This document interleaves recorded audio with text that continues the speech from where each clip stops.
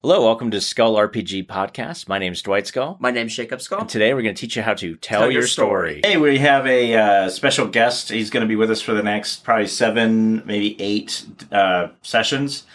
He's a good GM friend of mine, also my brother-in-law and Jacob's uncle. So we've been playing games together for over 15 years, and if I'm not GMing a game, he's GMing a game about 98% of the time. So just want to introduce you to Matt Birch, and we're going to ask him some interesting questions as we go along, just because I think it's really good to hear another game master's perspective on things. You hear mine and kind of Jacob's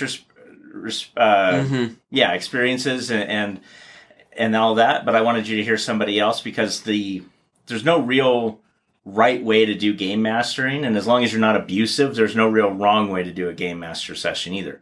So, Jacob, what's the first question for Matt? So the first question we have for Matt would be how to incorporate multiple different ideas from media into a cohesive idea for your game sessions.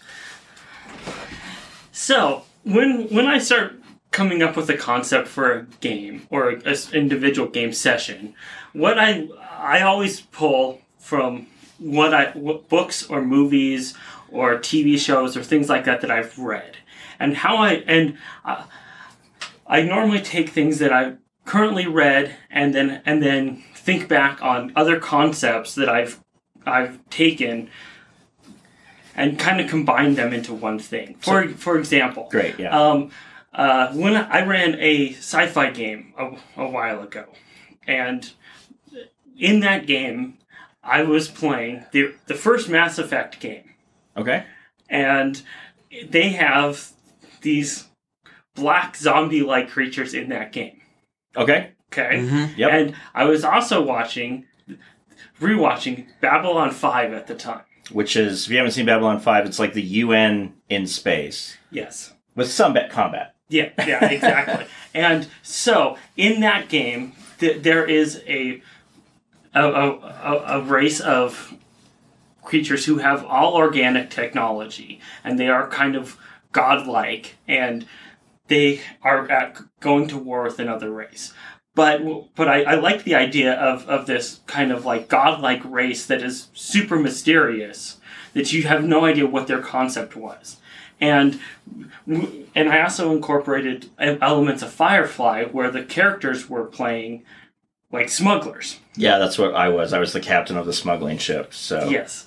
And so I kind of tied all three of those concepts into one whole thing, where they started smuggling onto this planet, and the first couple games were pretty standard, like smuggling missions, getting around blockades and so on. And then as they're leaving the system, they go through and they found a derelict ship.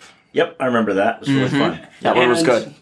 And what ended up happening was they found that the crew had gone insane and painted themselves black and killed each other. I figured that was a reminiscent of Event Horizon when we jumped on that derelict ship. Yep. I mean, I had Event Horizon vibes. So if you haven't seen Event Horizon and you're okay with like horror in space, it's like the perfect movie for that. Yeah, and then it went through session. As they went through the sessions, they discovered that it was this other alien race who was slowly interfering with the world that they were in, and so by tying those all into one cohesive whole, I was able to take overarching ideas and kind of combine them into one cohesive whole. All right, so let's just recap though. So what you did is you're playing through Mass Effect. Yep. So you took the black zombies from Mass Effect. Yes. You were rewatching Babylon 5. Yep. So you took the concept from the Vorlons. Yes. Who are this really mysterious race, no one even knows what they look like.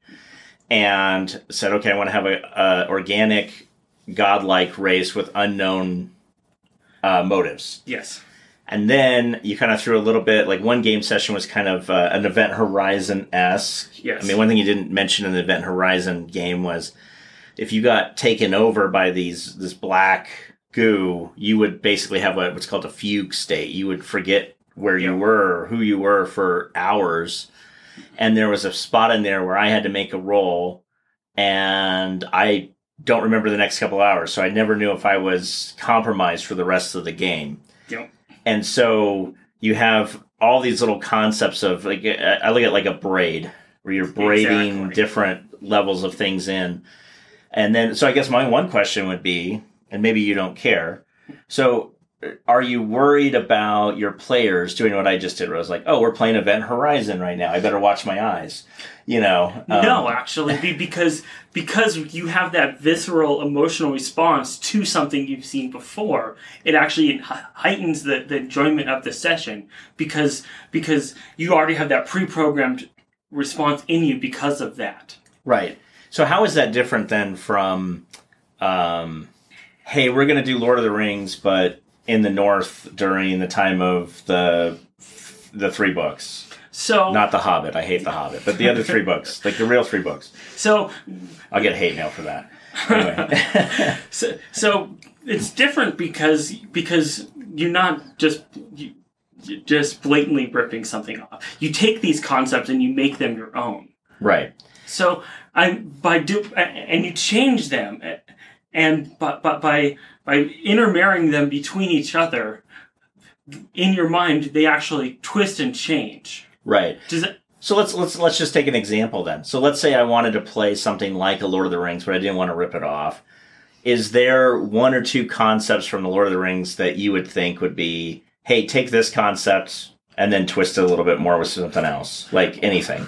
Okay, so you want to play Lord of the Rings. Okay, you have classic fantasy. Right. Yeah. Okay. So you have your MacGuffin, whatever that is. And a MacGuffin, for those that haven't watched or listened to the MacGuffin episode, is basically a plot device to move the thing forward. In Lord of the Rings, it is the One Ring. Mm-hmm.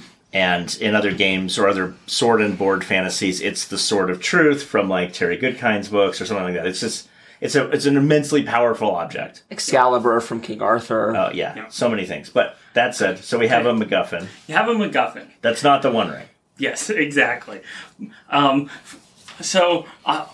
then you take. Then you take and say, okay, so what other fantasy have I watched lately? Sure. Okay, so say Game of Thrones. Yeah. Okay. Okay. Yep. So then you say, well, I want to marry political intrigue into this thing. So you could have a war between the elves to try to take the power of the MacGuffin or something like that. And a MacGuffin could be a crystal that grants some sort of sanctuary and like some sort of sanctuary and blessing on your crops over a certain range. I try to make my MacGuffins, and let's see if you agree with me on this. I try to make my MacGuffins not game breakers, where if I hand a sword that's a +4 to a third level party member, I've just broken the game.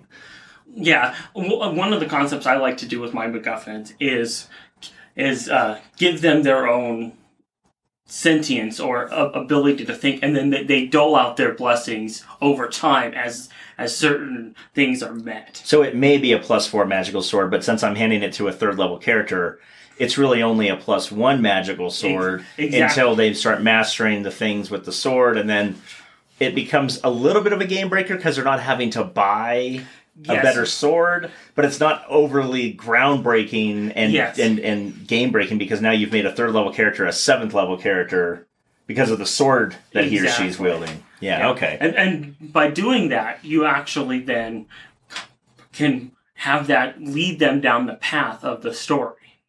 Right, exactly, because a MacGuffin, by very nature, is a plot device. Yep. Mm-hmm. So if we were looking at the game that you and I just kind of created on the fly, an elvish war of Game of Thrones type of situation, the MacGuffin is an item that brings power to an area, not to a person. Yep.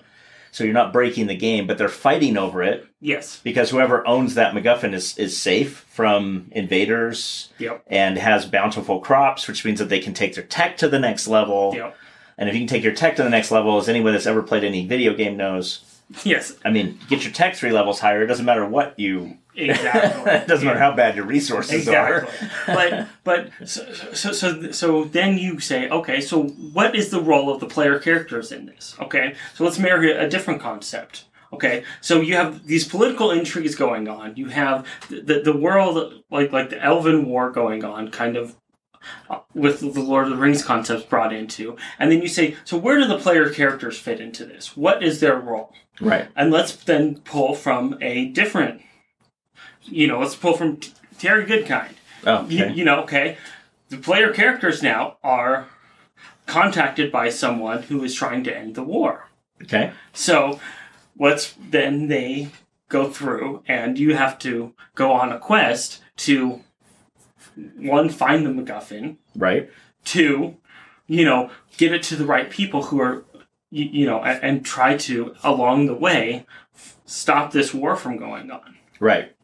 So very much like the intro, again, of Lord of the Rings. That's identify the MacGuffin, get it to the Council of Elrond. Exactly. To determine what happens. Well, I think that's a lot of information, frankly. And so I just want to thank you, Matt, for being with us. Mm-hmm. And Thank you. We'll see you next time. Sounds good. Thanks. Hey, thanks for listening. And for more resources, please go to skullrpg.com.